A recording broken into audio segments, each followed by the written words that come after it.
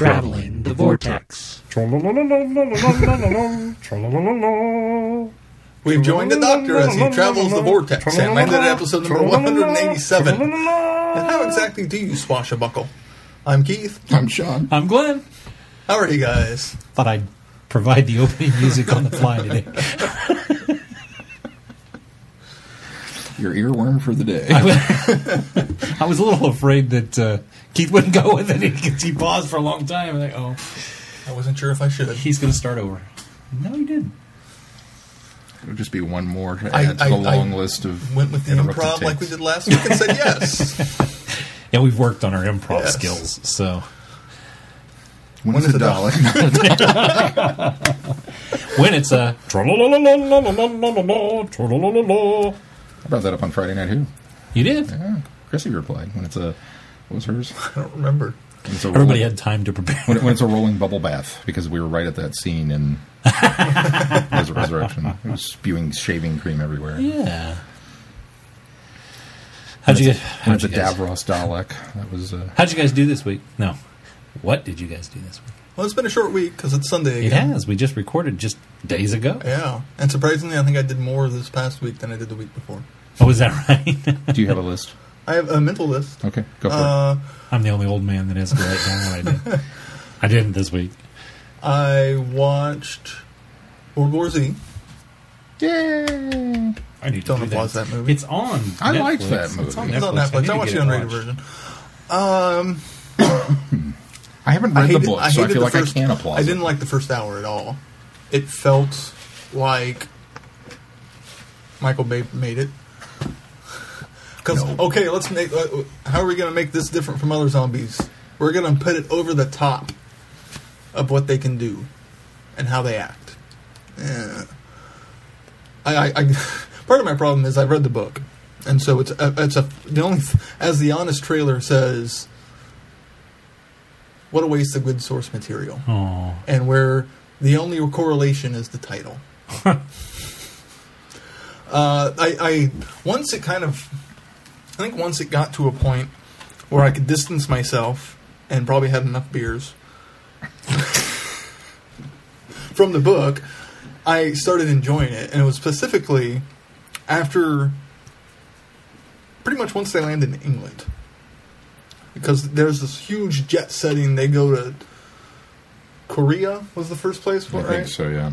And then they go to Gaza and Israel, and then they go someplace else. Or no, they went someplace else before Gaza, and then went to Gaza, and then, which had a whole lot of horrible tropes that I didn't like. And then it went, they got on this Is there plane. a shopping mall? No, there wasn't, Oh, but there were good. giant walls, and it was a walled off city. And Okay. obviously, this guy, one of those movies where this guy has the worst luck ever. Everywhere he goes, things go horribly wrong. He was just riding the wave, baby. Yeah, he's just staying barely a step ahead of it. And did things just because it might look cool, even though it didn't make much sense plot-wise, and they didn't really quite explore it enough. But then they get on this plane, and then it turns into Dead Plane, or whatever that movie was. Dead plane. Yeah, there was a zombie plane movie, post Snakes on a Plane, so of course the next obvious step is putting zombies on a plane. Oh, okay. That was not a good movie either. Air of the Dead. Something like that. Dead Air. No, it wasn't It Dead might Air. have been, I can't That's remember. a Left 4 Dead title. What was that? Doesn't matter. I think Okay. it might have been Plane of the Dead, something like that. Something. Something of the Dead. Yeah, but it wasn't a Romero movie. Airline of the Dead. No, that was a catchier title. No. It was so catchy, I don't remember. Well, it Obviously. wasn't- there are some zombie movies that are so bad they're Yeah. good, like Zombie Strippers. I can't imagine that's even so bad it's good. It is. Black Sheep is another example of where it's so bad it's good. Where was You just look for opportunities to throw that out there. Black I guess. Sheep? Yeah. Yeah, oh yeah, I love Black Sheep. I think in your head you've got like it's been about 5 podcasts since I last mentioned that. I should bring that up again. Black Sheep's a really good underrated movie if you like zombie stuff. Well, it's a very unique zombie film because it's zombie sheep. Anyways. He gets to England, and that's where Peter Capaldi is, and the flower dress girl from Agents of S.H.I.E.L.D., and a guy from Run Lola Run, and it starts this really cool exploration that if they were to make more movies, it kind of sets up this could be a franchise, because they don't resolve anything in this film. They found that Spoilers. okay, I'm not going to say. They discover something that could become useful in conquering the zombies down the road, but immediately isn't useful at all. So it's kind of, go read the book. Because if they would have truly adapted it, it would have been amazing. Because it would have been it's an oral biography. So this guy, 15 years after the war with zombies is over, the war that lasted 10 years, goes around and getting stories of what they went through. So it's not a linear story of what happens in the war. They could have done a really cool faux documentary style. Here's the problem and then showing with that. flashbacks of the action of what they're describing, and then coming back to the story. It could have been brilliant. It would be better series than a movie. Here's the problem with that. It's an oral history. Therefore, he made it out, and everybody he talked to has made it out. There's no driving. No, but you don't know how it started or why. And well, that's what they try to explore in the movie, is how it started and why and how to stop it. But that's the thing, is that there's no... Let me tell you about the time I almost died. Well, you didn't, so you spoiled the ending. I mean, it's just... But it's and you can't do an American Beauty again. I'm dead. Yeah, Oh, yeah. I mean, I don't know. It's difficult to pull those off. And don't get me wrong, I have not read the book. I've heard nothing but phenomenal things about the book. But I enjoyed the movie because I haven't read the book. The most you can compare it to is like hearing stories from veterans. It's sitting down with a war veteran and hearing their stories. Yeah, That's okay. kind of what it is. I It just guess was I a give you zombie that one. war. That's what it was. I also watched Monsters, which was Gareth Edwards, not Gareth Roberts. Edwards. Directorial debut. The guy who did Godzilla. Phenomenal. Really good. It's got that nice independent feel to it, but a giant scope. And it really gives me a lot of... It makes me excited about Godzilla 2, because if he kind of goes in this general direction, he's set up such a rich world of this... You know what it's about? Basically... Spoilers. This is established in the start. So, okay. A meteorite crashes to Earth. Or no, it was like they sent out a probe to a meteorite and it came back and crashed. And then somehow things mutated and there are these giant alien monsters through a big swath of Mexico called the Infected Zone. And so this guy is trying to get this girl back to the U.S. So it's a unintentional, apparently, interesting look at illegal immigration. And the path into America where he didn't intend it at all. Unlike the message with District 9 or Machete, it's very understated. And from what I know, it wasn't planned. But it's one of those really cool movies where it's a character study and in these tough situations. And it's one of those things where you never truly see the monster either. Like, you get enough glimpses of it to kind of piece it together, but you never truly see it. It's really well done. Really, really well done. And then the other thing I did was I went and saw Dawn of the Planet of the Apes again. So good. This time not in 3D. Okay, so now comparing and contrasting, do you agree with the... Yeah, I agree. Although... Do you agree with it that it should have been in 3D? That Or it didn't need to be. That it didn't need to be, okay.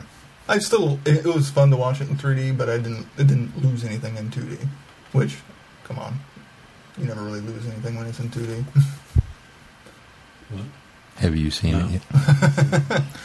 Eventually on this podcast, we will discuss Dawn of the Planet of the Apes, well, probably Holly and I- on a Blu-ray release. Holly and I wanted to go see it, but we just couldn't work out time or sitter. One other thing I want to say about it, but that doesn't spoil it, is I really like how it handles war. Which, apes or monsters? Apes. Apes. How it handles it all, because so many blockbuster movies would do one thing, and this does something different. I really appreciate that. But seeing it in 2D, I don't know if it was because of the screening it was, or where I was seated, it was a little darker than in 3D. Really? Yeah. Normally 3D is the other way. Yeah. 3D films are so dark. I wonder if it was just the projector in the I theater. suppose that could be. It was like, probably, it was the first showing of the day, so It's bulb hadn't warmed warmed up up yet. Yeah, That happens in LED lighting. because I went at like Surely they're not down to using LED lights for projectors yet. Maybe. and There's then a little to, hamster on a Compact. wheel. Compact fluorescent, they have to warm up too. and today we hung out with Audie a little bit, played some video games. That's about it. Fun. Yeah, What'd you guys play?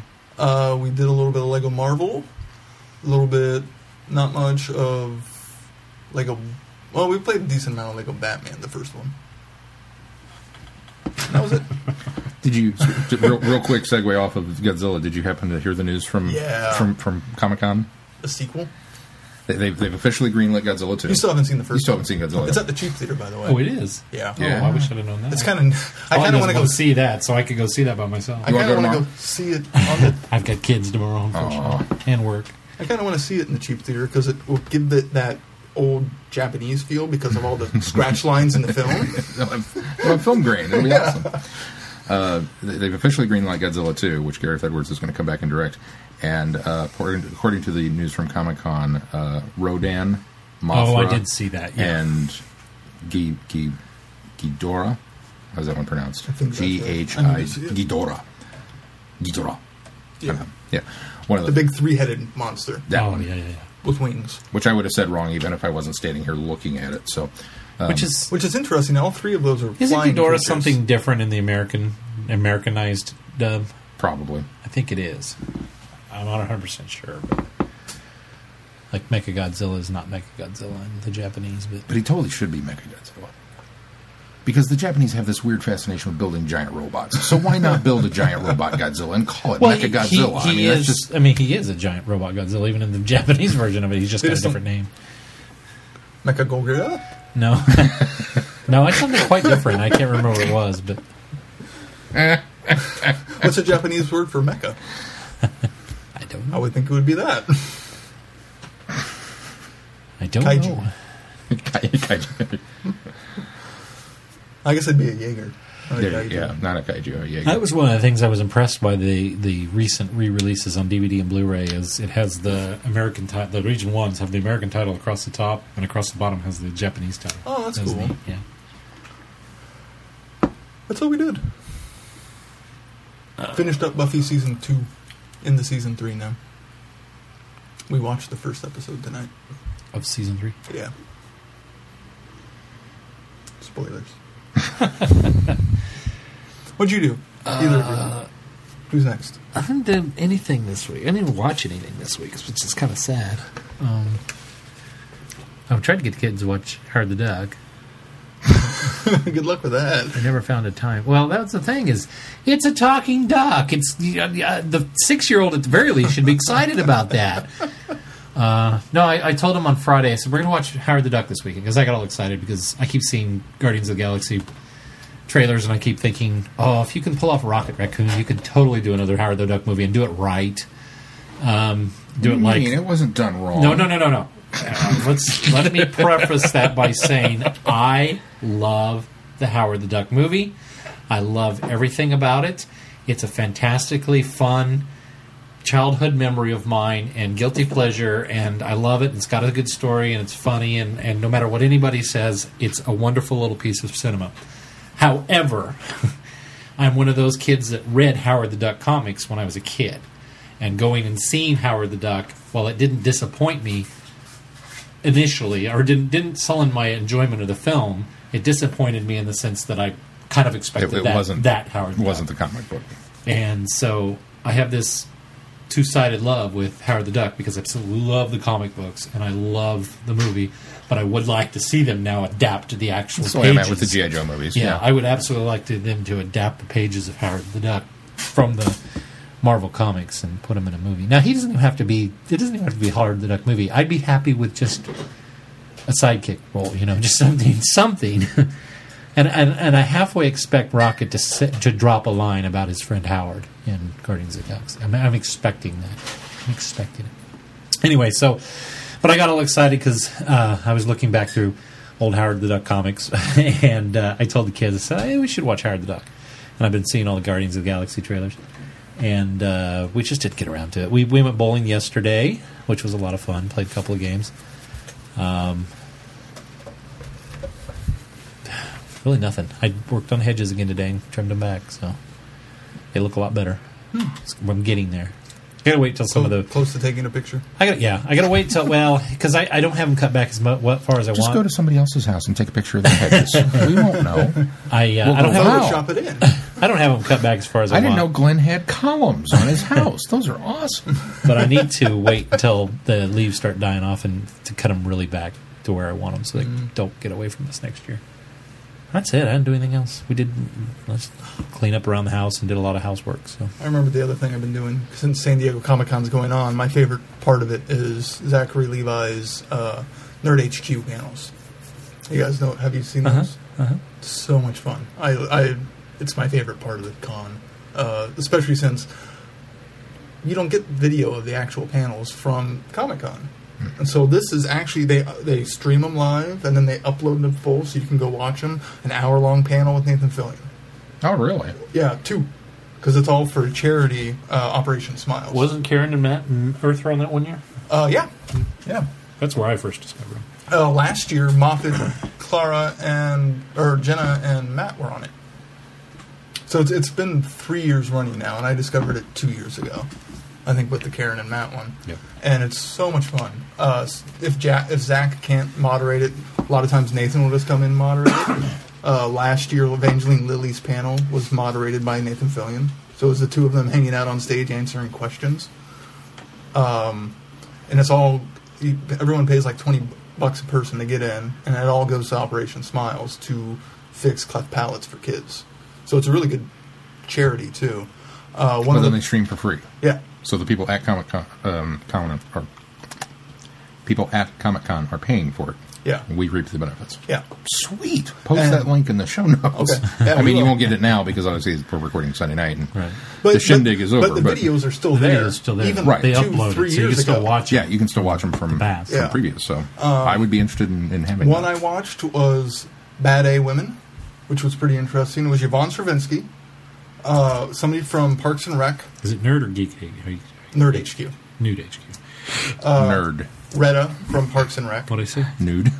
No, it's not That'd be a nude. completely different. Did I really say nude? You said nude. Wow. He's right. I'm not. I heard nude. Okay. Maybe I'm hearing things. Missy Pellegrim, who's Zach's wife and is on Rookie Blue. Jennifer Morrison from Once Upon a Time. I just blanked on her name from Agents of S.H.I.E.L.D. I don't Mulan. remember a blank on her name on Agents of S.H.I.E.L.D. Mulan. Not watching it yet. The Disney Mulan. She was Mulan. Okay. The Asian gal Yeah. that plays... Voice actress. I can't remember her name on the show. Anyway. And Sophie Turner from Game of Thrones, who plays Sansa. That was really interesting. And there's some really interesting questions in So there. you have a panel called Bad A Women, which I assume the A is we're being, PC. PC. And you didn't have Mila No, you mean PG. Or PG. PG. You didn't have Mila Jovovich on that panel. I don't think she was at Planet Well, then you can't have that Famicom. panel. Hey, did I see that she's in... No, that was Charlize Theron's in Mad Max. Yeah, she's in Maddox. Ming-Na Wen. What's her name on the show? May. May. Agent May. There was another one where it was random mystery people, included Brecklin Meyer, Nathan Fillion, the guy from Eureka, the main guy, the guys from Mythbusters, some dude from SNL, and Cal Penn. Just random group of people that you would never see together any other time. And Who's not got a panel going on right now? All right, you and you. Come Yeah, here. pretty much. They did one with Sesame Street. So it was 3 guys. The guy who does Cookie Monster, Grover, and the red one. I can't remember his name. Not Elmo. An orangish red one. Oscar? No, not Oscar. Telly? No. Tully's purple. Just red one. How long has it been since you watched Sesame Street? This could Apparently be a long This time. could be new. Although Mason watched it up until a few years ago. I can't. I mean, I get why not. Everybody else does. I guess I have trouble believing there's a Sesame Street panel at Comic Con. I think this is the first year that's ever happened. Really? Yeah. Why not? I wonder if they got a big draw. Looked like it was a pretty packed house. wonder if that was because people couldn't get into other panels. I I mean, Glenn would have gone. I probably would have gone too. It was really fun to watch. I forgot. Hey, there's a Sesame Street panel. I don't know. I don't remember the guy's name now. So that's the other thing I've been doing, is watching that. I heard, I've not watched it yet, but Matt, my manager, when he came in for inventory, looked at me with these, he's got this look whenever he gets excited about something. He says, have you seen the new trailer for Mad Max that came out of Planet Comic-Con? I was like, no, I haven't watched it yet. I saw that it posted. He says, go home as soon as you are done here and watch the trailer. That's horrible. Really? Yeah. He was really excited about it. It's terrible. He was excited because he said it looked like a Mad Max movie. Yeah, it does, but it's ramped up and over the top and horrible. Well, there you have it. One yes, one no. Let me know what you think. Was it Orphan Black panel? That's a series of films that I quite enjoyed, but don't want to reboot. I don't know that it's a reboot. It's just kind of a... and the Sesame Street Robin Hood. panel. You just keep telling the story, benefited the Sesame Street Workshop organization instead of Operation Smiles. Oh, that's cool. That's kind of neat. That's fun. It doesn't say who they are. The Children's Television Network. Children's Television Network Foundation. CTNF. What did I do this week? I sampled a couple of video games. Ooh. Yeah, I know. Long time for me. I played a little bit of Tomb Raider. What do you think? Oh, I loved it. The new Tomb Raider. Just Tomb Raider. Really cool. The one I got sucked into for 3 weeks. Yeah. Love the cinematic storytelling in it. Love the fact that they fixed all the camera problems. Because there's nothing like running up to the edge of a cliff and timing your jump only to have the camera swivel unexpectedly to a new position and you miss the jump because you bounced off the wall and into the chasm 40 or 50 or 60 times. I don't miss that from the old days. So this was rather nice that it was still fluid, but it was very straightforward. It was like, oh, thank you for this. I still killed Laura an inordinate number of times, but it was cool. It was really fun. They're obviously on the island from Lost. That's what I got out of this. Her boat crashes, and she comes out, and there's a boat, no smoke monster, and an ancient sailing ship, and like 10 dozen it's airplanes. Actually a bit more twisted than that. And then she wakes up in a room full of cannibals. A giant smoke monster? Yeah, and a room full of cannibals. So. It's Tomb Raider, so you can't expect some sort of weird mystical aspect to it. Yeah. I mean, the first one had dinosaurs.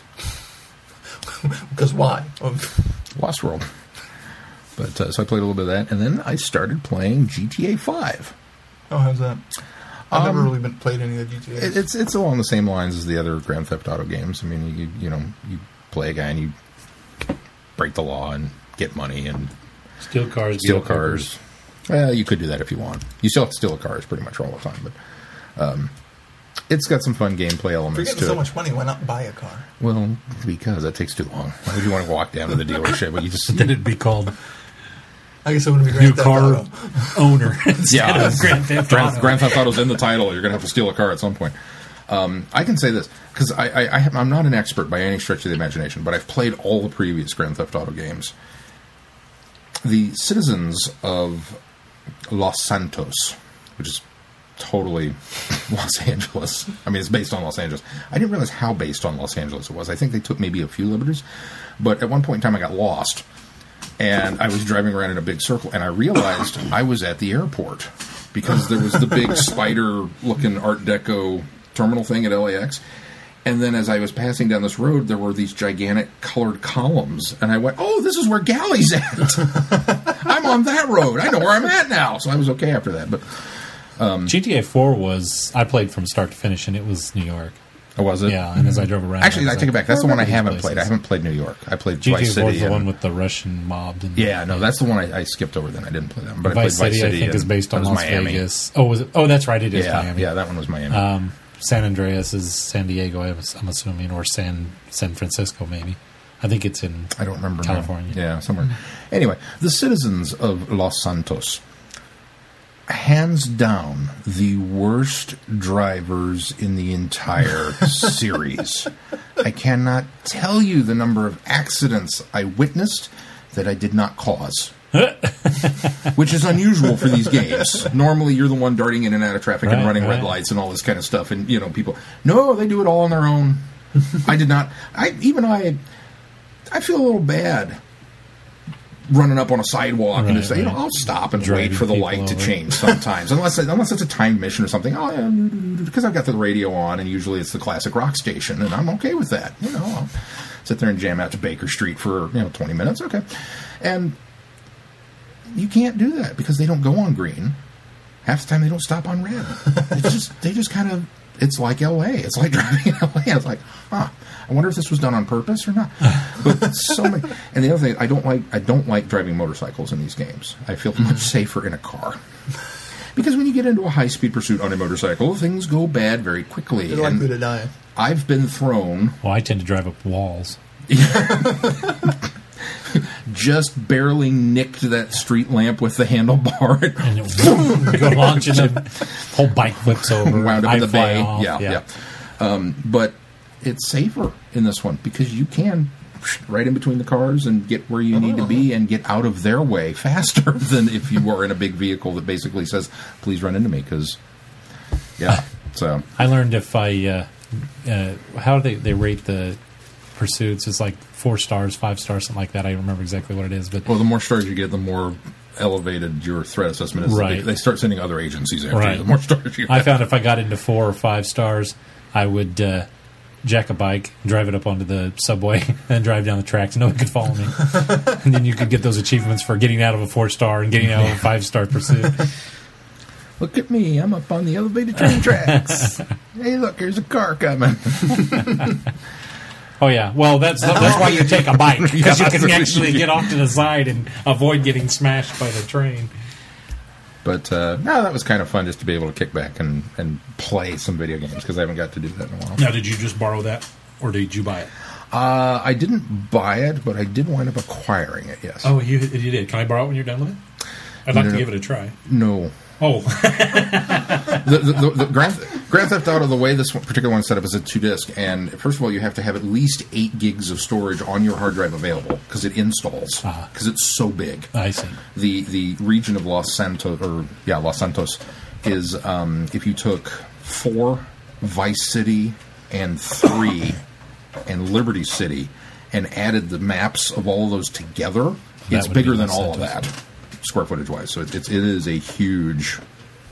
I thought I'd explored a good chunk of it. No, haven't come close.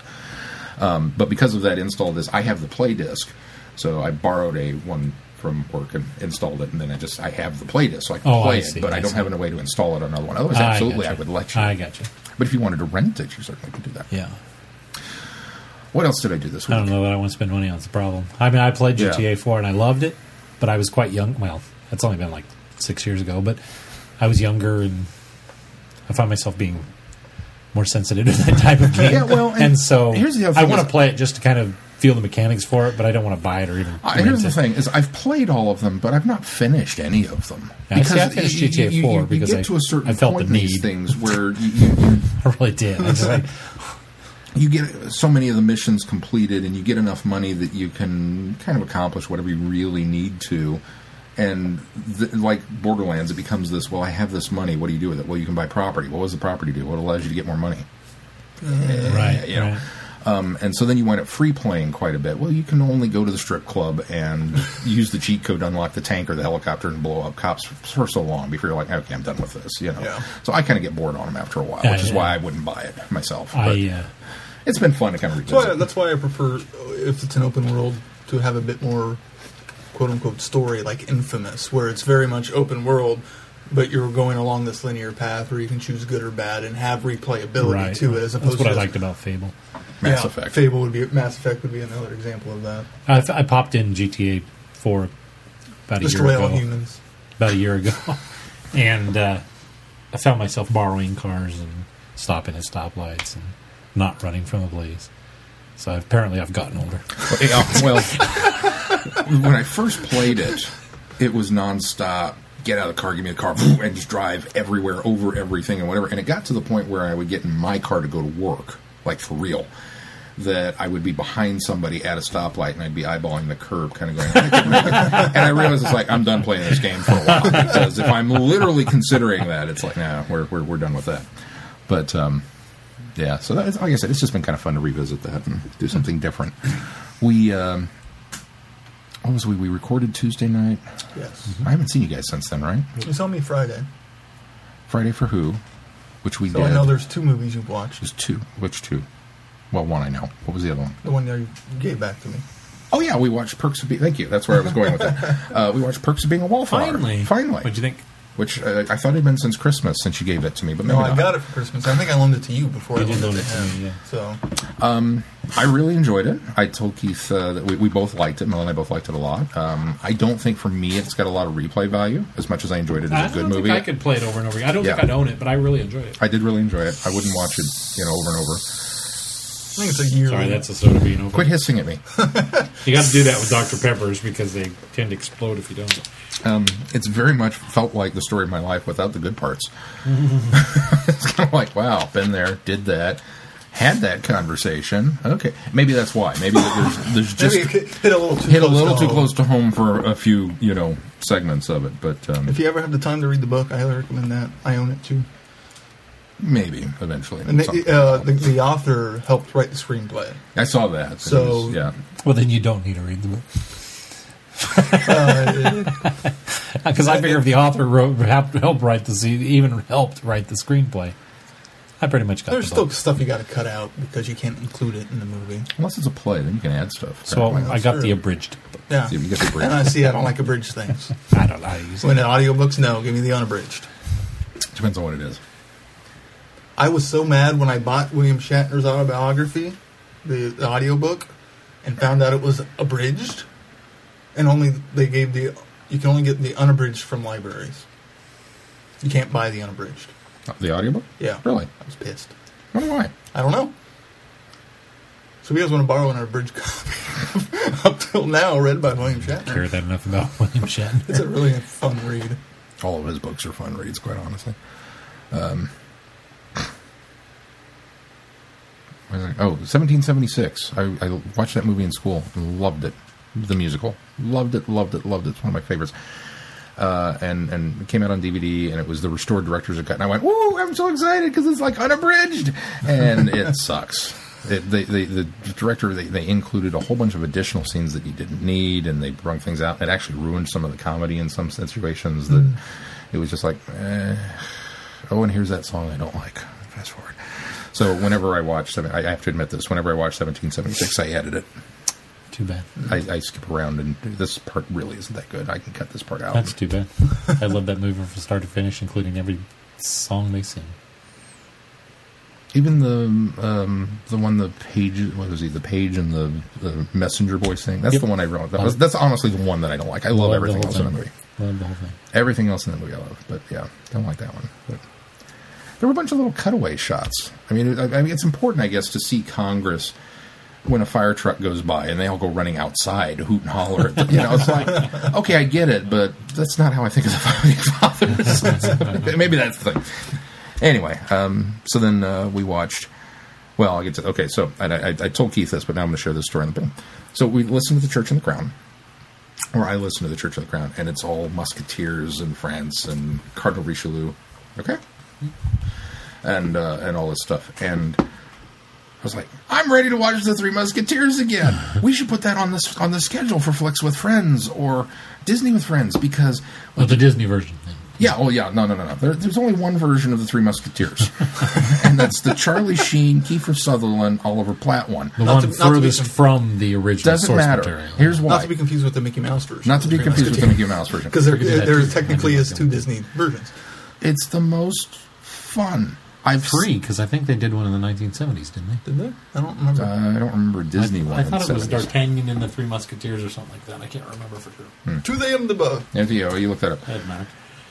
Of all the versions of the Three Musketeers of the story that I've seen, including the Richard Chamberlain, was he in the? Yeah. I think so. Of all of them, the 1993 version is the one that resonates the most with me because it's the most fun to watch, And it's got those elements of humor that carry the story when maybe something is not terribly exciting going on. Terrific chemistry, too. It's got wonderful chemistry and all kinds of good stuff. And all the rest of them, honestly, they take themselves too seriously. I like my Musketeers to be fun and witty and having a good time and not afraid. And that's what I got from Church and the Crown. Was I'm kind of tipping my hand a little bit, but there was so much of that. Just let's go, and come D'Artagnan, we're saving the king, and off they went. And I was just with this big grin on my face through most of the audio. So I was like, I'm ready to watch this. So I got Mel, and I called Mel from work, and I was like, check the shelf when you get home and see if I own that. I think I do. I'm like 99% sure that I do. I know I used to own it on Laserdisc, but I don't know if I own it on DVD. And she goes, why? I was like, because we're watching it tonight as soon as I get home. And here's the other reason that we should put it on the schedule for Flicks with Friends shortly after listening to this audio is we've got that wonderful Paul McGann connection, right? Oh, yeah. Because Paul McGann's in the Three Musketeers. So that's another reason to love it all the more. And we've got a Doctor Who connection there. So, unbeknownst to me, Paul McGann has not one, but 2 roles in that movie. Does he? Yes, he is credited twice. And I went, what? I didn't know that. And we went and watched it, and I was like, holy crap, there he is again. Who is he? Who is he besides, what's his name? He's Gerard, the very bad-wigged Right. brother who's fighting Chris O'Donnell's D'Artagnan at the beginning of the film because supposedly D'Artagnan is deflowered his sister. And he's all high-pitched and squeaky and all that kind of stuff. He is also the captain of the Cardinal's Guards, not Michael Wincott's character, but basically Michael Wincott's right hand, who at the very first scene when they cut down the thing, he turns, he says, "What should I do with the Musketeer flag?" It's Paul McGann. He's got the little beard and the goatee, and he's got the thing. He's the one that goes to the ale house to arrest them and gets the chandelier dropped on them, and then he rides up on the horse later. "You're under arrest," and they're like, "Oh, he's a fool." No idea those were from Paul I know. Too. So there was this wonderful. Look, it's Paul McGann all over the place in this movie. He literally, because he's got both those parts at the beginning, I think he's in that movie more than Tim Curry is. I mean, look, he's all over the place through so do yourselves a favor, go watch The Three Musketeers. And we sat down, and Mel had been forever since she's seen it, so we sat down and watched it, and all of us, big doofy Glenn, got the grin on my face, because it was just, I love this movie. Love it, love it, love it, love it, love it. And I had a good time. So that was cool. Saturday was a big day. I enjoy the film too, but it is the furthest from the source material. I don't care. Even I think the Mickey Mouse one is closer than that. Filmmaking done right. I'm not finding a 70s Disney version. Maybe I'm thinking something else. Do you remember who was in it? No. There's a Michael York version in 73, but I don't think it was Disney. No, that was the... That's the Richard Harris. Yeah. Which was the Four Musketeers? That was that one, wasn't it? No, this one's 3. Or was that the Olivier one that I'm thinking? Olivier did the Three Musketeers, right? I'm not making that up. I don't know. Don't remember. There's been so many versions of it. I can't. Doesn't matter. Limited time. So we can also add whenever we get around to the doctor sightings of watching movies they're in that they're not playing. We can add Three Musketeers to Paul's list because he's two roles in there. I'm all for that. I'm the only one that got excited about. It didn't matter to anybody else, but I thought it was way cool. Saturday was a big day for us. We had Katrina, and I was off. So we got to do all kinds of stuff. We drove down to Burlingame and had lunch and visited my mom and helped her set up a new TV and went swimming and saw horses and did all kinds of fun stuff. And then visited a friend of Mel's and then came back to town and had dinner over at Jose Peppers, which I love. Jose Peppers. And then Katrina crashed hard. So you say the name. Jose Peppers. Jose Peppers. Okay. I'll take your word for it. And then James came over and was part of our great rewatch experiment for 1941. And so we sat down because I love 1941 unabashedly. And Mel, when I showed it to her and Will and Mel did not. They wouldn't have anything to do with it. They did not like it. And they did not see the humor in it. They laughed once. That was it. And so I recently at work was complaining about this and found out that James at work has never seen Waterworld. And I came home and I told Mel, I was like, you're not going to believe this. James has never seen Waterworld. She jumped off the couch and said, you tell him I'll rewatch 1941 with him if he comes over here and watches Waterworld with me. And I was going to suggest that at work and didn't because I thought, well, it's just maybe pushing it a little too far. But she said it. So I was like, okay, I'll go bring that past him. And he's like, yeah, all right, I'll do that. So we sat down and watched 1941. And he and I laughed nonstop through this whole movie. Just, there's not a flaw in that film. I don't care. I don't care that they try too hard. I don't care that it's slightly annoying with all the screaming. I don't even care that Treat Williams is in it. Because I hate Treat Williams with a passion. I like Treat Williams. I love all of it. And we laughed, and Slim Pickens showed up, and we laughed, and they just spoofed Jaws, and we laughed, and this shows up, and we laughed, and then John Belushi shows up, and we laughed, just nonstop. And Mel eventually, she was kind of like, okay to start with, and then she kind of started to giggle a little bit, and then she was like, oh my, that's wrong, and she would, and by the time we got to the end, she looked at me and she says, that there's a lot of that I don't remember. And it was so much more enjoyable the second time. And I said, you're not just saying that because I really want you to enjoy No, it. it's probably one of those movies that's more enjoyable with friends, too, when you're watching. It's more enjoyable with friends, and it's more enjoyable with friends that get it. Like I said, because Will, it wasn't his cup of tea. And so when he's sitting there like this, you're never going to get anything out of it. Sours the mood a little. When James and I are both laughing to the point where we can't hardly breathe, then I think that kind of becomes a little more infectious. Yeah. So we had a good time. You should have come over. Yeah. But so we watched that and crossed that one off the list. And then he got up and said, okay, so Waterworld, huh? All right. So that'll be next on the group thing at some point. So we did that. And then was there anything else I did? I don't think so. I think that was kind of the main thing. And of course, I had inventory tonight, which sucked. But, Let's move on to news then. News. There were a couple new trailers. Well, one trailer and a teaser. Yeah, kind of strange that we went back to a teaser, But it's a clever teaser. It's at least different than standing at the console and things exploding.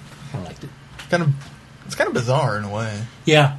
It doesn't say much about the new series other than, hey, remember it's on the 23rd. Don't forget it's coming back. I like the style and design of it.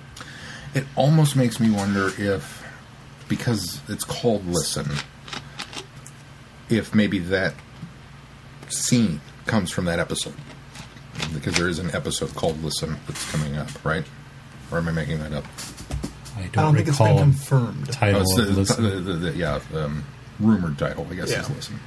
So it makes me wonder maybe if that is more something specific to that episode. Yeah, I and they just thought it was such a striking image. Let's use that as a teaser and call it good. It's not shot like anything you would put in an episode, though. So no, I think you never know. I think that's specifically shot as a teaser. You think so? Yeah. It's a bizarre look. Well, why would he say "listen" then?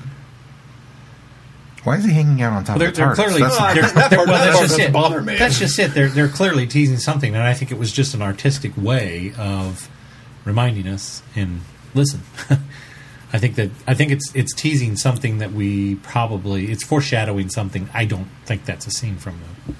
No. You think we're going to get four more teasers? It's definitely with each focusing on a different sense. Ooh. Touch. What makes you think that? Just from Listen? Yeah. See. Breathe. Well, see would make sense. Breathe. Deep breath. Yeah. See. Yeah. That's the first step. You take a deep breath, then you listen, and speak.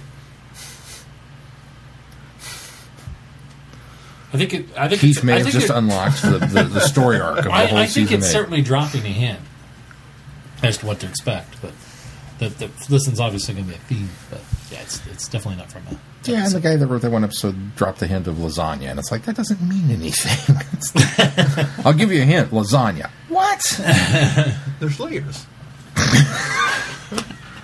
Like an onion. Ogres have layers. Onions have layers. We briefly touched on the other trailer is really just a cut down version of the trailer we've seen without the dogs. So yeah, kind of puts what he says in a different tone, though. I think it does a little bit too. Yeah. I think it's just the way it's cut. Yeah. Speaking of deep breath, there's going to be a cinema outing. No official word of. When or where? Well, we know when. We know when. It'll be August 23rd. It's going to be Easter Saturday, August 23rd. It's going to be just like the 50th, where it's going to screen, where it's screened at 15,000 cinemas worldwide. So, hopefully, Safe bet that if It's you gonna be- if were you part had of it this last previous time. batch, you should get. Yeah. So I think that's a great way to So are we going? do a simulcast. You guys taking the night off? Well, they'll It'll probably be- do like they it'll be did the Saturday 50th and afternoon. run it on the Monday afterwards, so no. Well, no. Well, yeah. Because some theaters did do it day and time. Some didn't. So Yeah, but that one, you guys even went to one that wasn't one of the official day and time ones. So Yeah, that's true. yeah. that's why I say if They might do if it, they though. do it like they do it here, and they do it on the Monday following, then So we going? probably not. If, If it's on they- the if Monday it's on- following, no. If it's on the Saturday, It's on the Saturday. In the potentially, afternoon? Yeah, All right. could potentially do that. I'm writing you down in my day book. Easter So Saturday. once we date know the with Glenn. locations, we'll post those on our website or post them on Facebook or something, so that you can find out if it's coming near you, which hopefully it will be, Actually, if it's that Monday, I probably will be able to go. Well, maybe not. depending on if it's in the evening. Well, yeah. And if they do 2 shows. Well, if they do a Monday, it'll be an evening show. Yeah. If they do the Saturday, then it'll be during the day. Yes. And if they do 2 shows. Yeah, it'll be. They might. Well, just because, the first one was scheduled at 7 last Right, time. right. And then they added the Well, 10 those o'clock. shows would be fine if that happens to be that Monday and things work out the way I'm hoping they don't at work. I'll be able to go. Okay. Okay. That was confusing. I might be working the morning show that week, so I could go. Oh. No. Oh. No, it's the week after. Is it the week after I? The week I'm gone? Oh, that's right. The week It's you're gone the is the week- week before that. Yeah. Yeah, that's right. Okay. You took the wrong week off, my friend. Anniversary week, I get to end my Actually, he anniversary did. week with... He could go. I get to go, well... Yeah, Saturday. I hope not to be on the morning shift by Oh, that gosh. Monday. Well, I'm thinking I won't be on that don't think full so week either. either. So Oh, and anyway, also, Deep Breath is getting a standalone DVD and Blu-ray release on September 9th. so weird. Amazon in North America specifically. Have we Our listing- abandoned seasons? No. Have we we're just decided that this is too confusing no, and that we're going to go into individual You'll still episodes get now? a season box set, but they're going to milk these for as much money as Just they can. like they went because back and did- it works. Season 2, 1, and A and B A and B, yeah. To milk for the same reason that they did which I season I think 7 it's and, kinda- and 6 and 7 in 2 halves too. They released Well, a that one I can half make, box set and half box set, and then that 7 one they makes did a bit half more box sense set and half because box they set. were aired separate times of the year. I can understand that. Yeah. I'll Going give back, you that. I'll going give back you and that. re-releasing the first half of season 2 makes no sense at all, other than wanting money. Sort of weird. As long as they can make money on it, they're going to do I whatever. wonder if they it's can an do. instance of worldwide, if we don't have a Doctor Who, maybe it's a Marvel thing. If we don't have a Doctor Who DVD scheduled, we lose the rights to somebody else. So we're going to just keep going back and reissuing stuff we've I doubt already done. that's the Probably case. not. Yeah, I think it's just the almighty dollar and pound. But Doctor Who Magazine did confirm that the episode will be just over 75 minutes long. Ooh. I think that's another reason it's getting a standalone release because it's technically in that realm of feature length. So Just like the 50th. Speaking of which, we got details about the special edition box set that's coming out. Yay and boo. Yeah. 6,000 Blu-rays and 4,000 DVDs That's will what be it was. released. Still an odd amount. Very limited run. So far, UK only on September 8th. Some of the inclusions of this I think is weird. Mostly Name of the Doctor is one of the things included. I think that's weird. why do you think that's weird? Because it's part of the other season. It's, Yeah, part of but the it's part of that trilogy, trilogy too. Yeah, it's still... It's the first one that sets up John Hurt. yeah, I still And think it's an Of weird. the Doctor. Yeah. Yeah, No, I don't think that's weird at all. and the Night of the Doctor. That'll be one that now I own 2 of, but If the set if the set comes yeah, here. well, comes, if the comes set here, comes it becomes Which available. have you guys seen the covers? Paul They gets look his own neat. cover. Yeah, they look neat. I want to know what's exactly on that disc. Is that just all the supplemental with that would figure. That's wouldn't what it? I would suspect with is that they Night put all of the the extras Doctor, on there. Adventure of Space and Time, Five-ish Doctors, Ultimate Guide, Science, The Proms. I would assume The Last Day. Was that the short. Last Day was the other. Okay, Yeah, that would be one, on there. The Fall of Arcadia. I would assume the BBC America Tales The from the Start of TARDIS the and Fall. Farewell to Matt Smith would be on the Christmas special disc. Likely. Deleted scenes, Day of the Doctor read-throughs, cinema intros. So those are finally getting a release too. Popcorn In the feel UK. pain. Yeah, in the UK.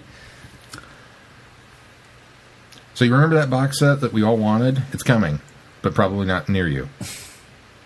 Yeah. Or available to you. 6,000 copies. That thing's And going it's to go fairly right away. inexpensive too. It's only like £33. Yeah. It's $60 It's American. cheaper than I would expect it to sell for. $60 American. Well, that's about Limited a edition. box set price, though, an initial release box set price. So For half a season. How much are the? How Yeah, much? but are, look how at much all the are extra stuff you're getting. Yeah. I mean, Well, it's if you you look say at half it- a season, but it's. I mean, Well, I'm just wondering how much. There's is a one of full- those on there's feature length, Yeah. which that itself came out for $30. Yeah. So I mean, that's half of it right there. If you look at the fact that you're getting the three, because all of them were near feature length, weren't they? Yeah. I mean, Name obviously, wasn't. Name wasn't. Well, Name neither was wasn't. time. Time was an hour. but they were well. Okay, Well, they're that was a longer little than normal longer, I episode. think. They're still longer than normal episodes. So Well, unless you discount 11th hour, and which was I think 59 minutes. And well, no, I would still count that as a longer. I wouldn't have done that separately, Oops, but I'm sorry, kid. Oh, or kid Sean. to me. Sorry, Sean. But you're getting those three, and then Adventure of Space Time is a 2 hour. No, that's an hour and a half. It was an hour and a half. Okay, so it's an not hour and even a an half. hour and a half. I think No, it was it's- 20 some, wasn't it? 95, I think. Oh, was it? Oh, so an hour and a half. Regardless, Hour and 35. you're getting 4 fairly big programs for Yeah. your $60, so that's $15 an Yeah, that's an not, episode, it's which is like not half a horrible. season. Yeah. 90 minutes, thank you.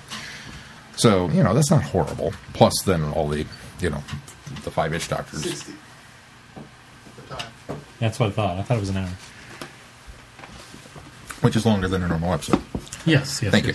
Okay, so, but regardless, I'm just saying it's cheaper than I expected it to be.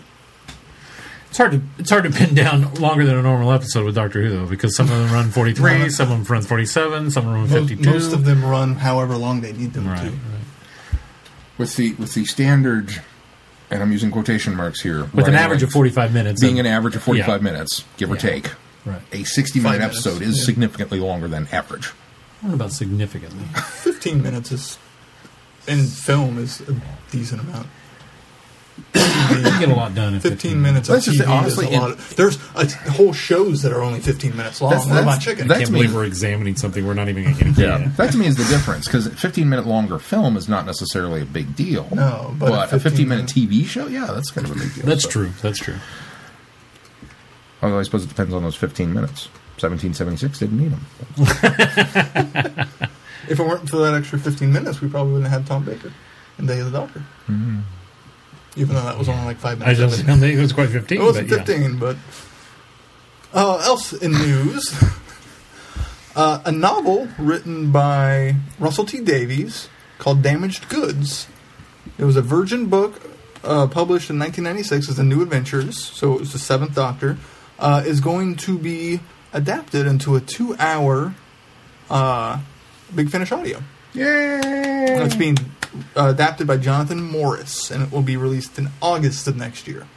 I'm assuming this is a good thing. I've not read this book I yet. haven't read so this book either, I can't really vouch I'm for just that. excited that That's just neat. it's a new way to tell a Russell T story with Fourth Doctor Tom Baker. Oh, they announced that it's a Fourth Doctor story? I think I saw that. I don't see it in this article. I could be wrong, though. Let me go to the Big Pretty Finish sure it's a website. Fourth Doctor story. I wonder why they wouldn't just adapt it for McCoy, since it was a McCoy story. Oh, it was a McCoy It story? was a McCoy story. was Okay, McCoy then maybe story. maybe I'm mistaken. I thought I'd read that it was a Fourth Doctor story. So Oh, it's even gonna. Yeah, it's gonna be a McCoy story, and it's even gonna have Chris Kowaje well, I'm not as and excited Roz, about it now. Roz Forrester, his companions from the book, are gonna be in the audio too. I would hope so. I would Really? hope that if they're adapting it, they're going to stay pretty true to the source. Well, that I means think it's that pretty cool. we now have some new Companions. canonized Yeah. companions. Wonder who they're going to get to play them. They haven't announced it yet, so they're searching. Speaking So of go audition.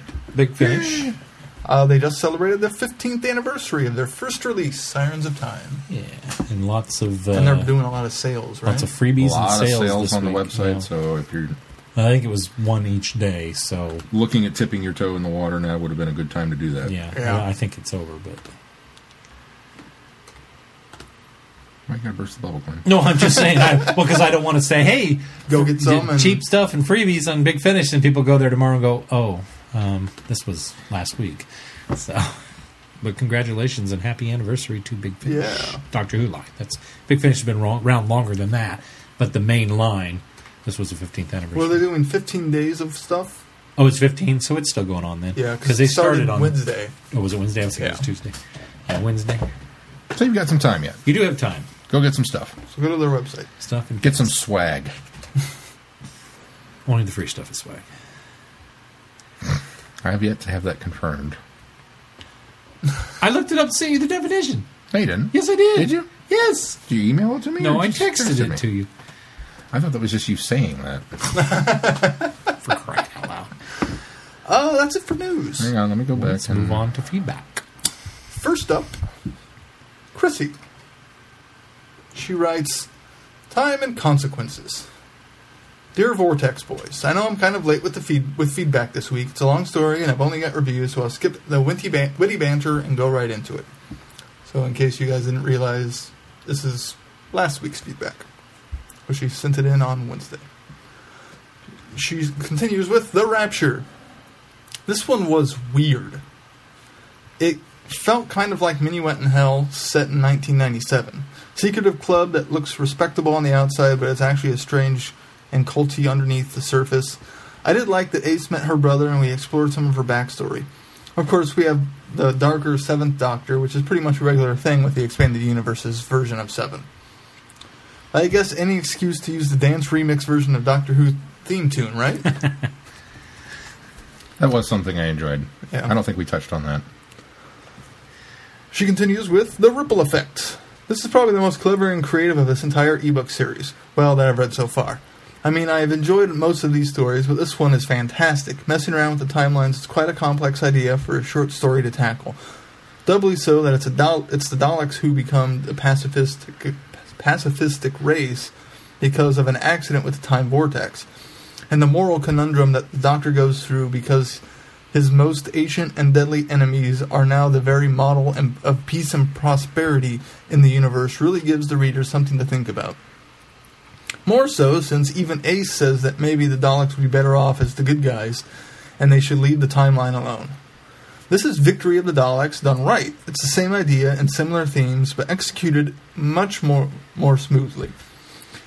It also echoes part of Genesis of the Daleks, when the Doctor talks about people becoming allies against the Daleks where otherwise they would be enemies, which is definitely a nice touch.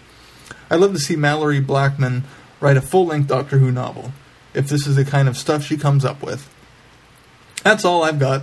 Hope you all have a fun week and try not to melt from all this horrible summer heat. 4 days in a row that's been over 100 degrees here. Oof. I'm officially done with summer. I think we only got 2 ourselves. Yeah. But it's still been hot. Been in the 90s.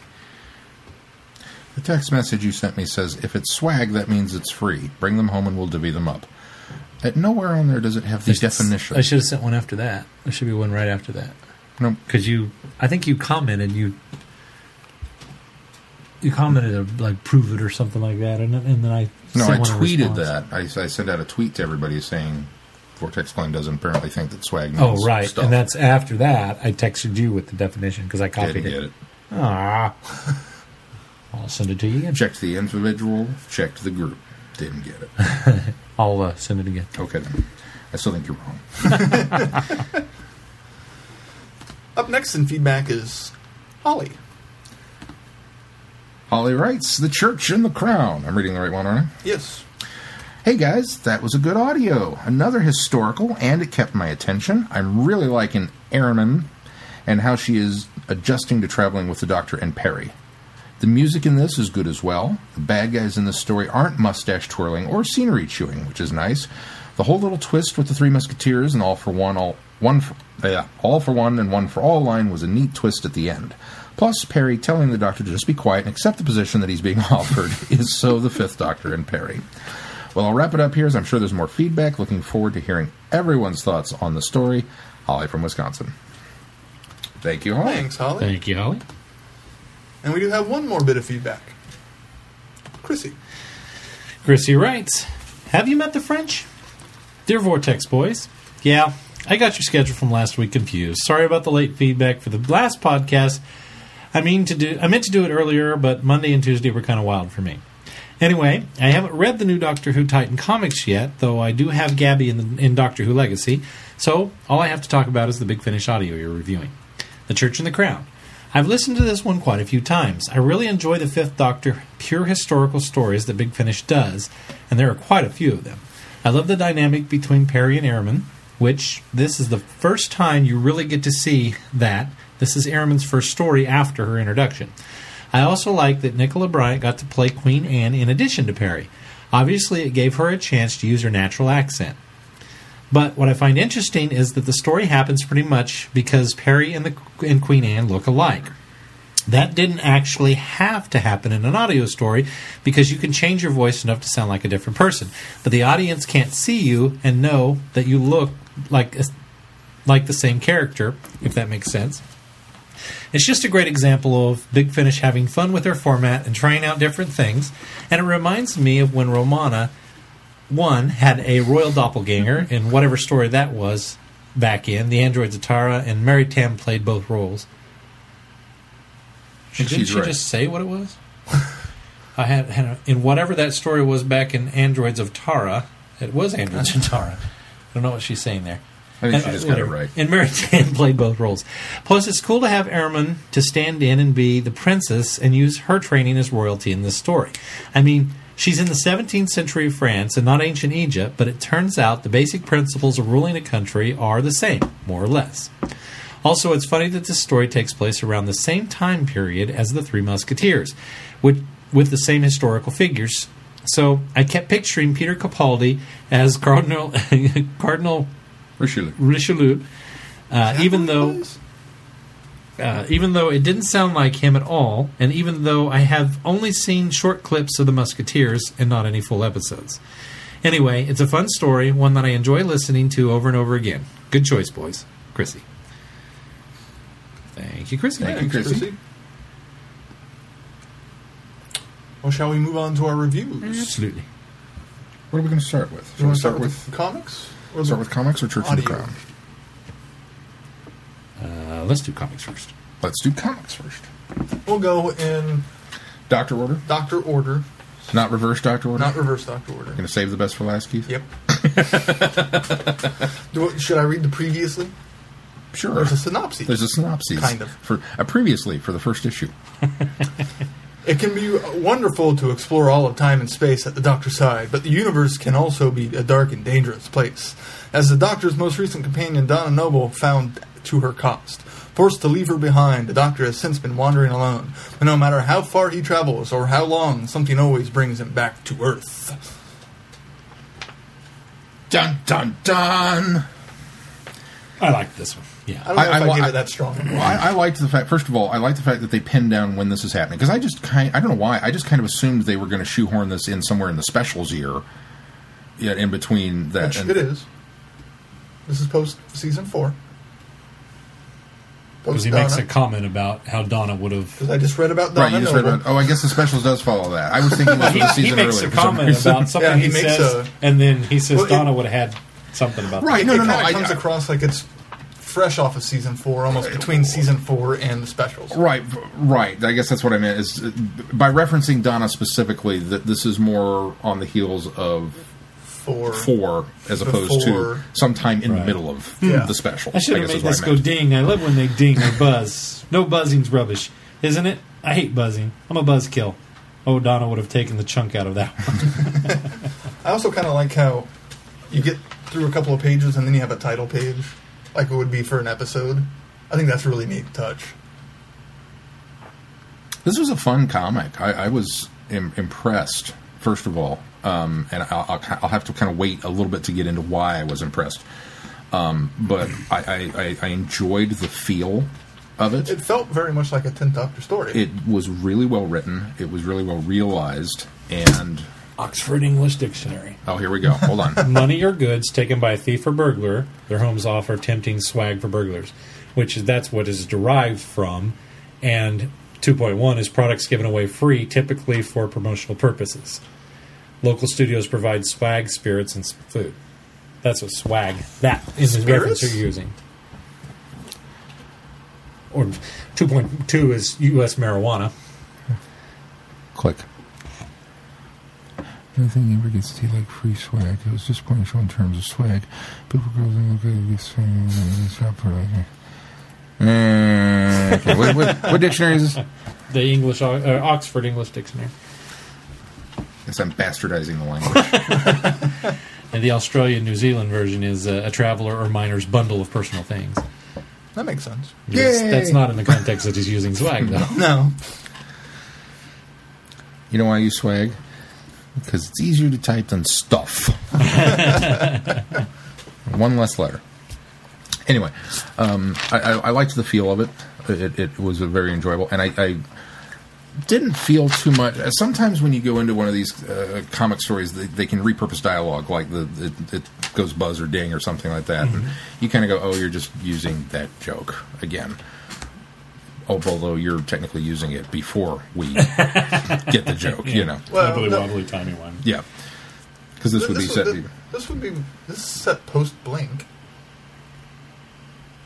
Yeah, that's where it comes from. The first time it's been reused. Oh, yes. Yeah. Right. Yes. Okay. Because it's used again then in Time of the Doctor, or Day of the Doctor, Doctor, which would have been post this. So. Right, well, because the device he's specifically talking about, you just keep it far away from cows, is referencing Blink, but then the ding reference I took to be a Time of the Doctor. But the other one, the Blink one, goes ding when there's stuff, too. And he Ding? specifically Specifically says... I guess it's been a while since I've seen Blink, but... maybe it's because my eyes were closed through most of it. Reference it to Blink. But to ding. that was one that didn't bother me. I liked the way they worked the dialogue throughout this. I also like how the Doctor's kind of in the background through most of the story. Kind of like an introduction to a new companion of his era was. Very much like Rose. Yeah. Rose or Smith and Jones. Yeah, Smith and Jones were pretty much the same way. Yeah, it was a good Well, feel. for that matter, they even started Donna's second introduction. Partners in Crime, yeah. I was a little surprised that we were going to go to New York. I don't know why, but it just kind of, for being a British TV show and a British comic book based on the British TV show, and now we're under a British publisher, I just kind of assumed we'd be in London just right off the bat. And for some reason, opening in New York, I was like, oh, okay. I'll go with that. Why not? You know. I liked the coloring, particularly. I thought the way this was inked was very good. I'm a little uncertain about some of the art choices, but it's the first issue, so, you know. I think for the most part, we'll grow into it. Oh, I love the art. I think the artwork was one of the best things about this book. Yeah. It's. I mean, David Tennant certainly looks like David Tennant, which is awesome. No, it's just or the Doctor looks like David Tennant. Strong comic artwork right there. There's no question about the Doctor. I think it's definitely better than some of the IDW ones. There's no question that's David Tennant as the Doctor. The lines are really, crisp and sharp, and it's inked well. This is fantastic artwork for a comic book, in my opinion. It makes me look forward to really reading more, since it kind of doesn't wrap up the story. Well, that's just it. That was the thing that intrigued me the most about this, is because I really expected this not to be a cliffhanger. I really expected this to wrap up and she gets on the TARDIS and goes off. And so this was the first one I read, and I was quite surprised. I felt like I had to linearly read these. I was quite surprised. I did too. I liked that first. I liked that. I got to do his first. So, but I was actually shocked when I got to the end and realized, it's ending on a cliffhanger. I have to wait until the next one, which then, ironically, set me up for the next one, thinking it was going to do the same thing. I like that they didn't do the same thing. I like that they didn't either. That was the thing I liked best about the second one, is the fact that they did something entirely different. And that's what I was waiting to talk about. I loved the fact that the 11th Doctor first story is structured completely. It's completely. It's not. It's almost structured more like an 11th Doctor story. Well, it's a standalone. versus, I mean, yeah, obviously we're getting the new companion and everything, but the story itself is wrapped up and done, and not necessarily the beginning of an epic arc or a 4-parter or something, which the other one was. I don't know why. I'll be honest, I kind of went into this with just a little bit of trepidation. I mean, hey, new Who, right? I should be excited. But it's kind of like, oh, I don't know about this. And you guys know me, I'm an IDW fanboy, so I like the stuff that they've done. And kind of going into this, I was a little nervous about it. And getting a very, very strong 10th Doctor first issue, and then turning around and getting a completely different but equally strong 11th Doctor first issue. Yeah. But another difference is I don't think the story is as strong. They're laying more crumbs than making a blatant carryover. There are hints of there's stuff in this that's going to come in later. Yeah. It's just not as apparent as it is. No, The 11th Doctor one? Yeah. That's panel specifically. Oh, I did not see that. Oh, yeah, that was... I did not notice You that. didn't notice that? So they didn't just drop the visual clues as they went. Was there another one? I think there was one more. Let me find it.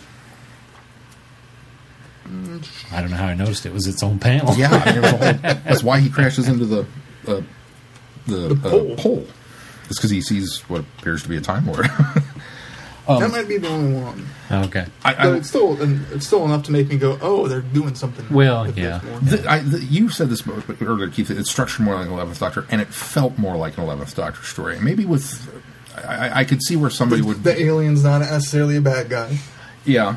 I can see where somebody Very might much complain 11th that, Doctor. they're just doing kind of the Rainbow Chicken thing from Vincent the Doctor. But...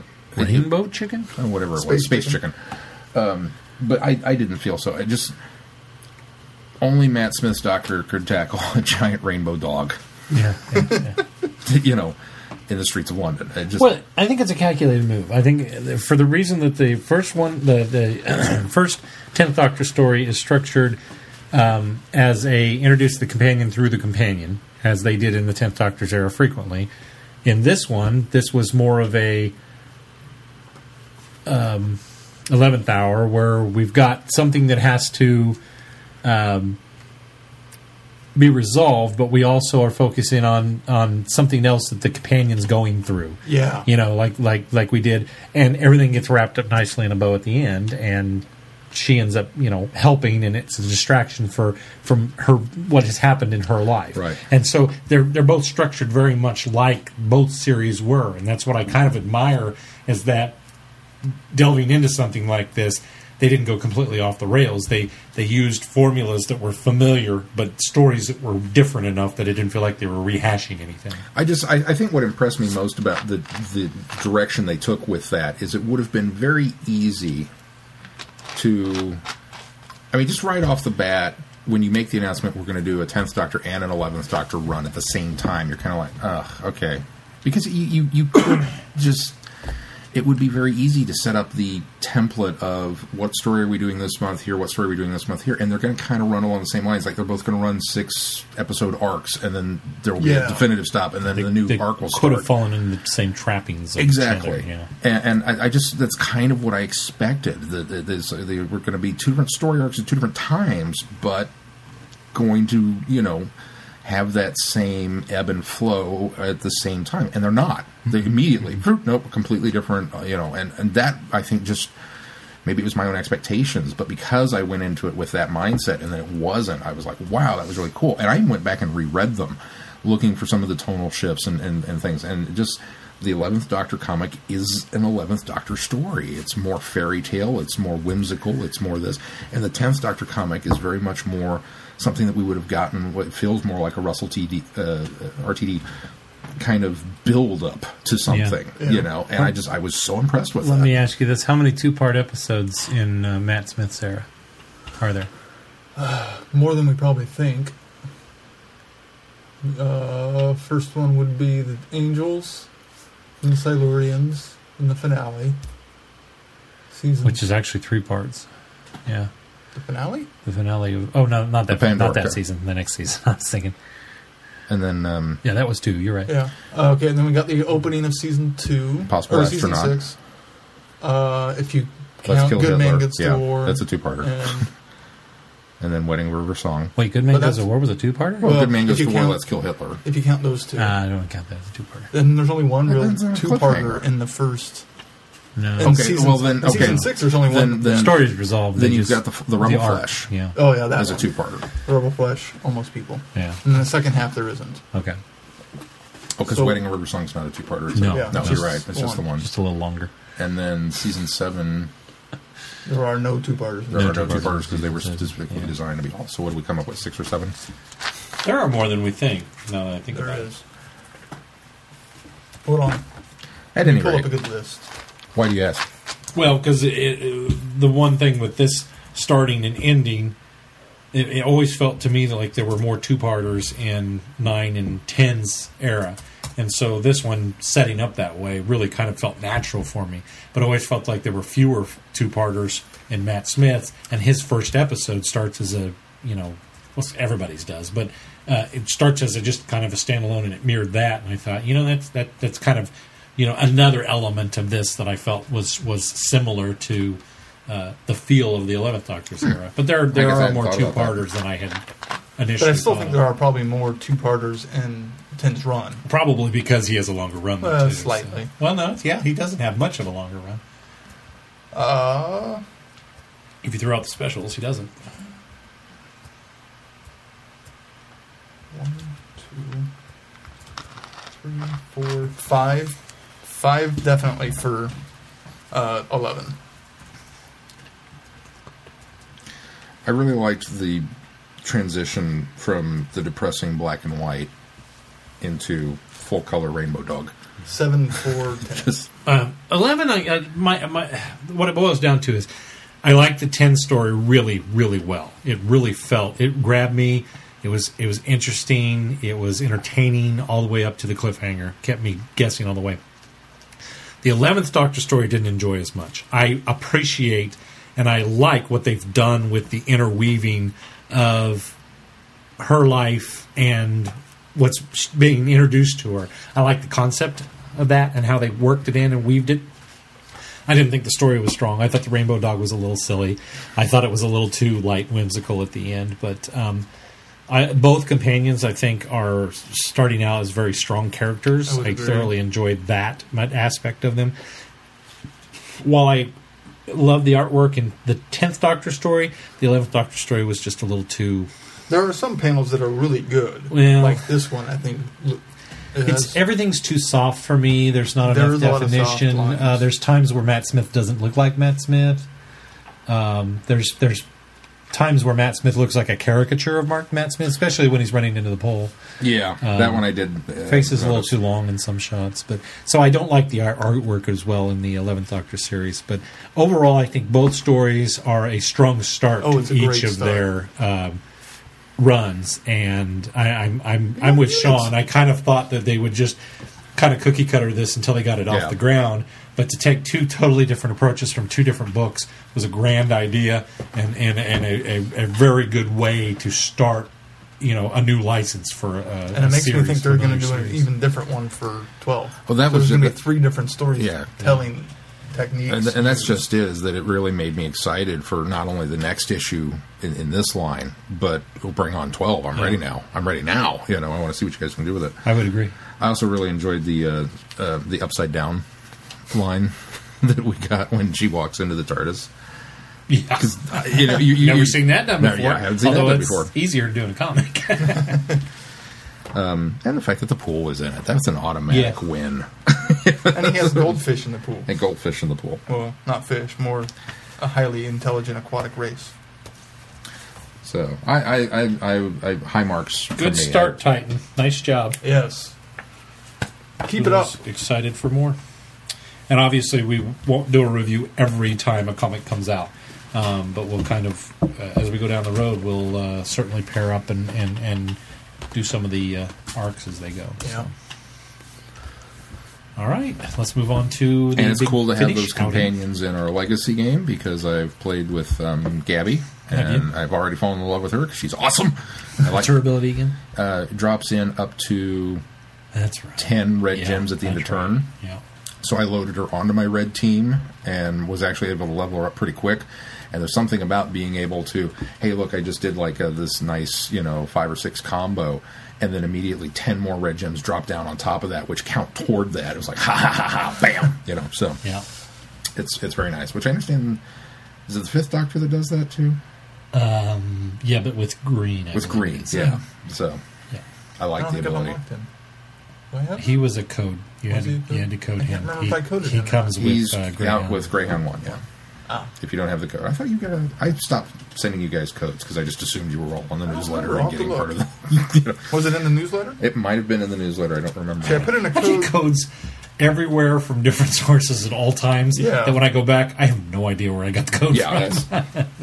So one more time, I guess, if you didn't catch that, in the New Titan comics, since we're talking about that, there's a website and somewhere in the back that Very you back. can go to. Very back of that one and second, or very back of this one. Second Almost to the last very back page one, of yeah. this one. But there's a website that you can go to, which will then send you to another link that's not as where far you back in can this one. get the code to unlock the companions from the comic in the Legacy game, which is awesome. It's the Yes. next time page. They're touting the next issue of the one you're reading. That'll be at the base of there. It says Doctor Who Legacy, and in the corner there'll be a website. Type in that website. Go there. Get your, Your code. code. I like that the artwork. I was a little. I kind of wondered if the artwork would be the artwork from the comic, since they were getting these characters from Titan. Oh, yeah. But it still stays with the Seed Studio artwork that they're doing. Oh. But they still very much look like their characters in the comics, so I Yeah. appreciated that as well. All right, now let's A nice move on touch. to the audio, the Church of the Crown.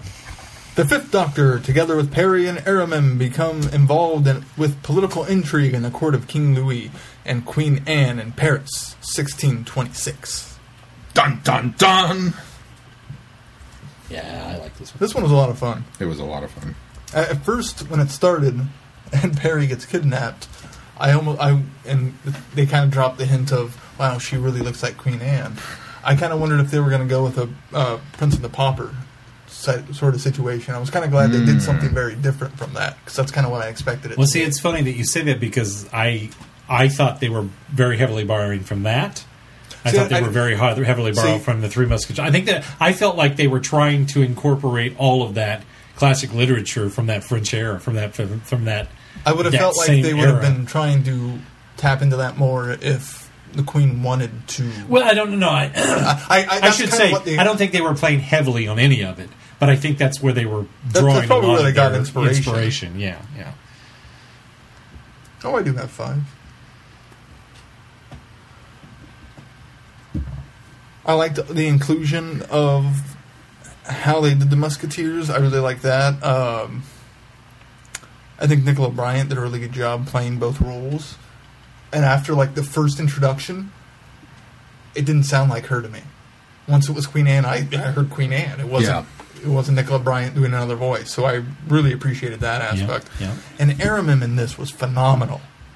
Yeah. She is so cool. I just really like her character.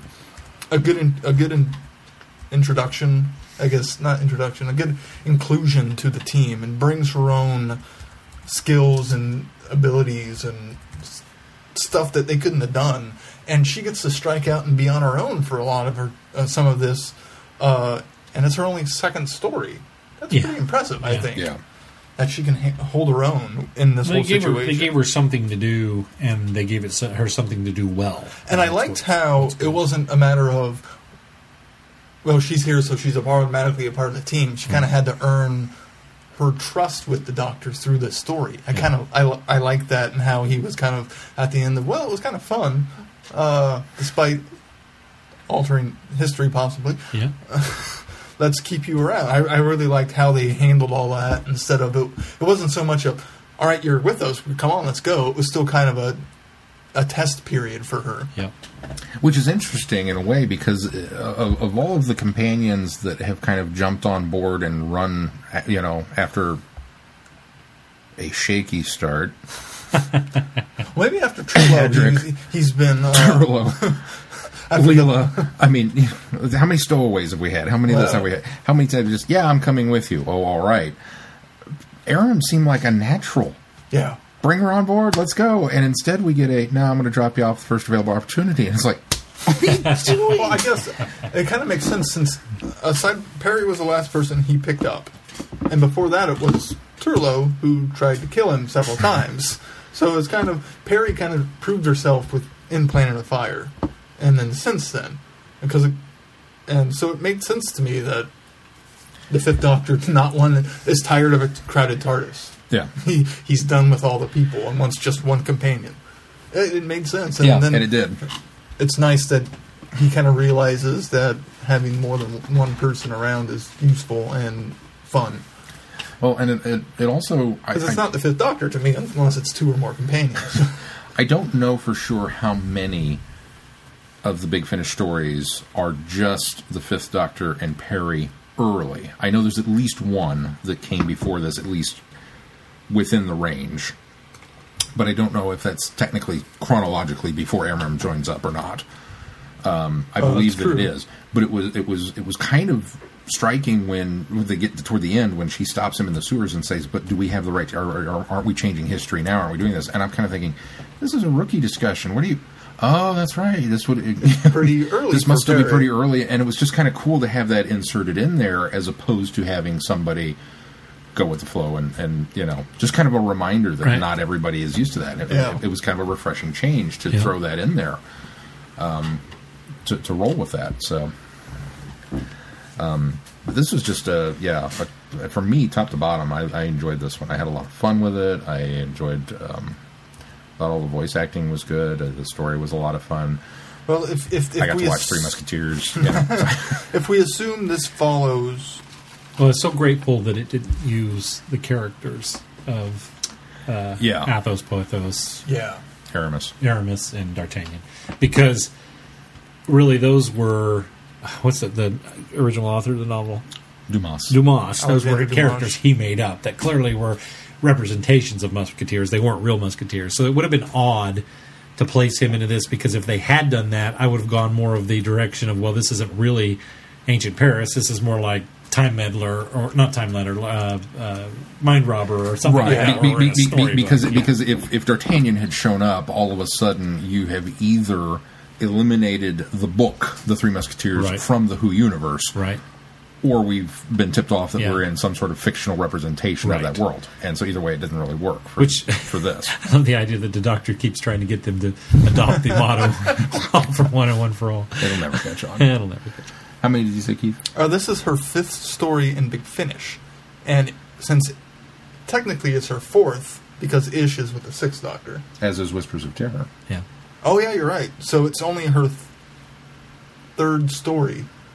If you Planet of Fire, Red Dawn, Eye of the Scorpion, Church in the Crown. Red Dawn. I forgot about Red Dawn. Yeah, that was the one that I assumed was... I mean, I knew it was earlier in the run, but not necessarily chronologically. Yeah, we don't... Yeah. Red Dawn is right after she joins in with Planet of Fire. I believe it is. I think we that's haven't right. listened to it. I think we that's haven't right. listened to that one yet. No. Yeah, we skipped that. Yeah, we did. So then I wonder if for maybe reason not. Before anybody. Yeah.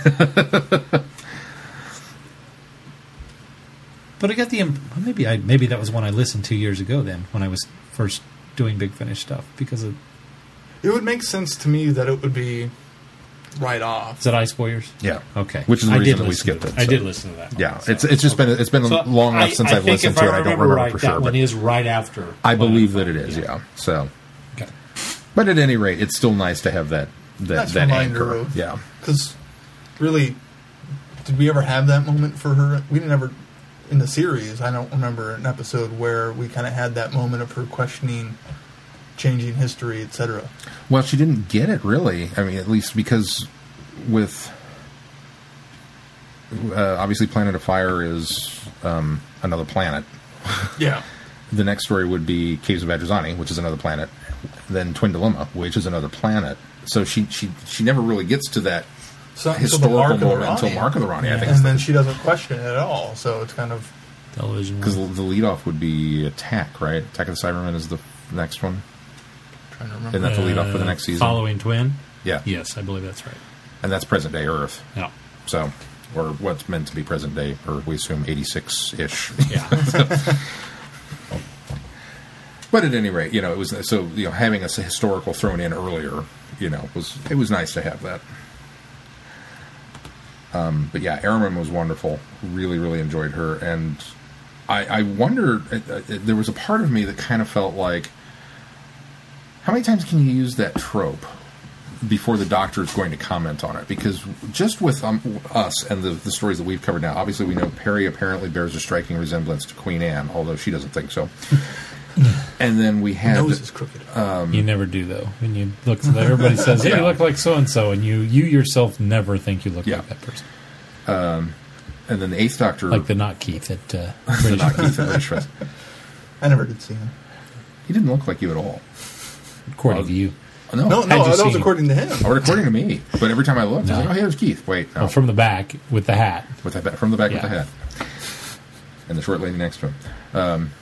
But are you calling Sarah short? Yes. I'm 6'4". Everybody's short. That's true.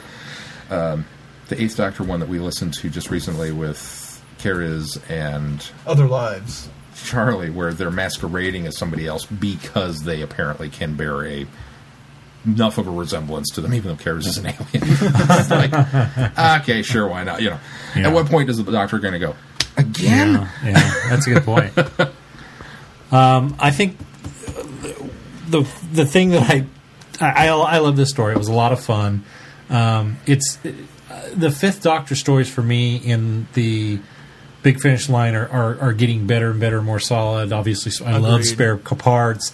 I thought Eye of the Scorpion was a fine story.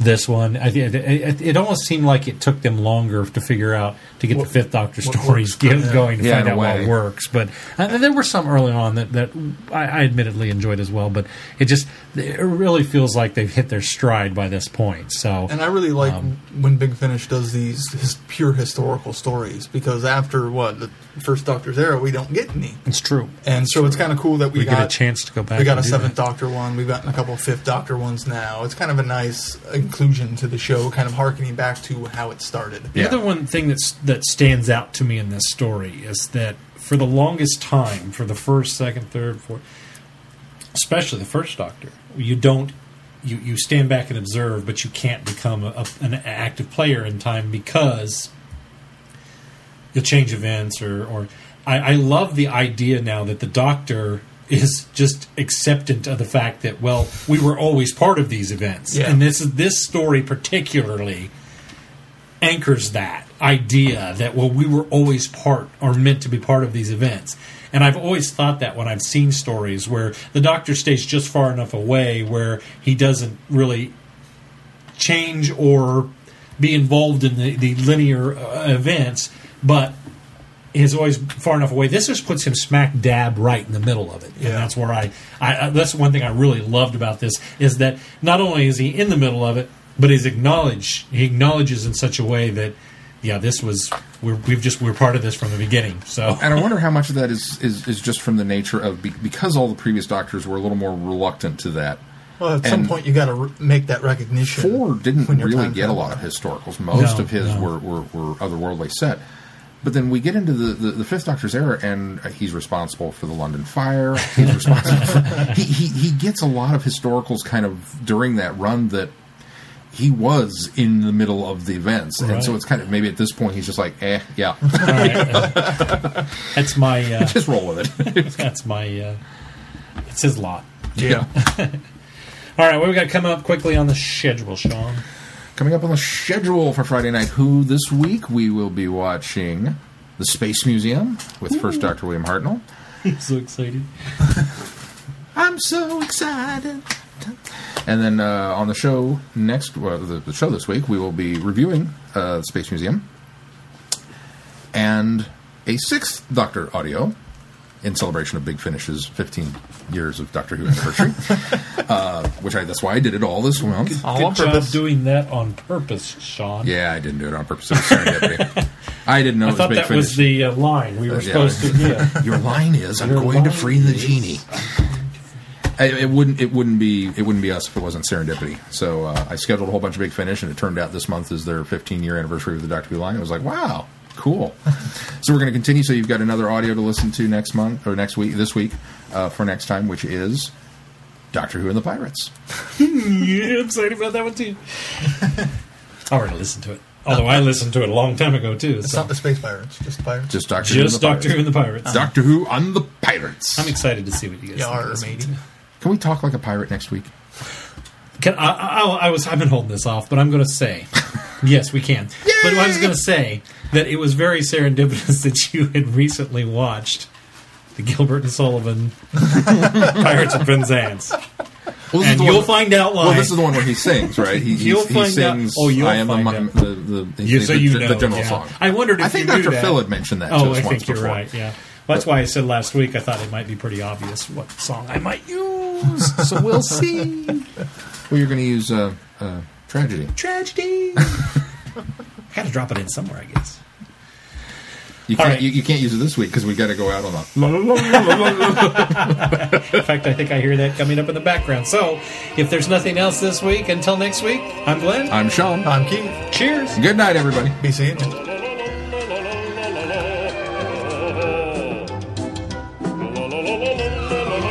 You have been listening to Traveling the Vortex. Doctor Who and all of its associated programs are owned and trademarked by the BBC. No infringement is intended or implied.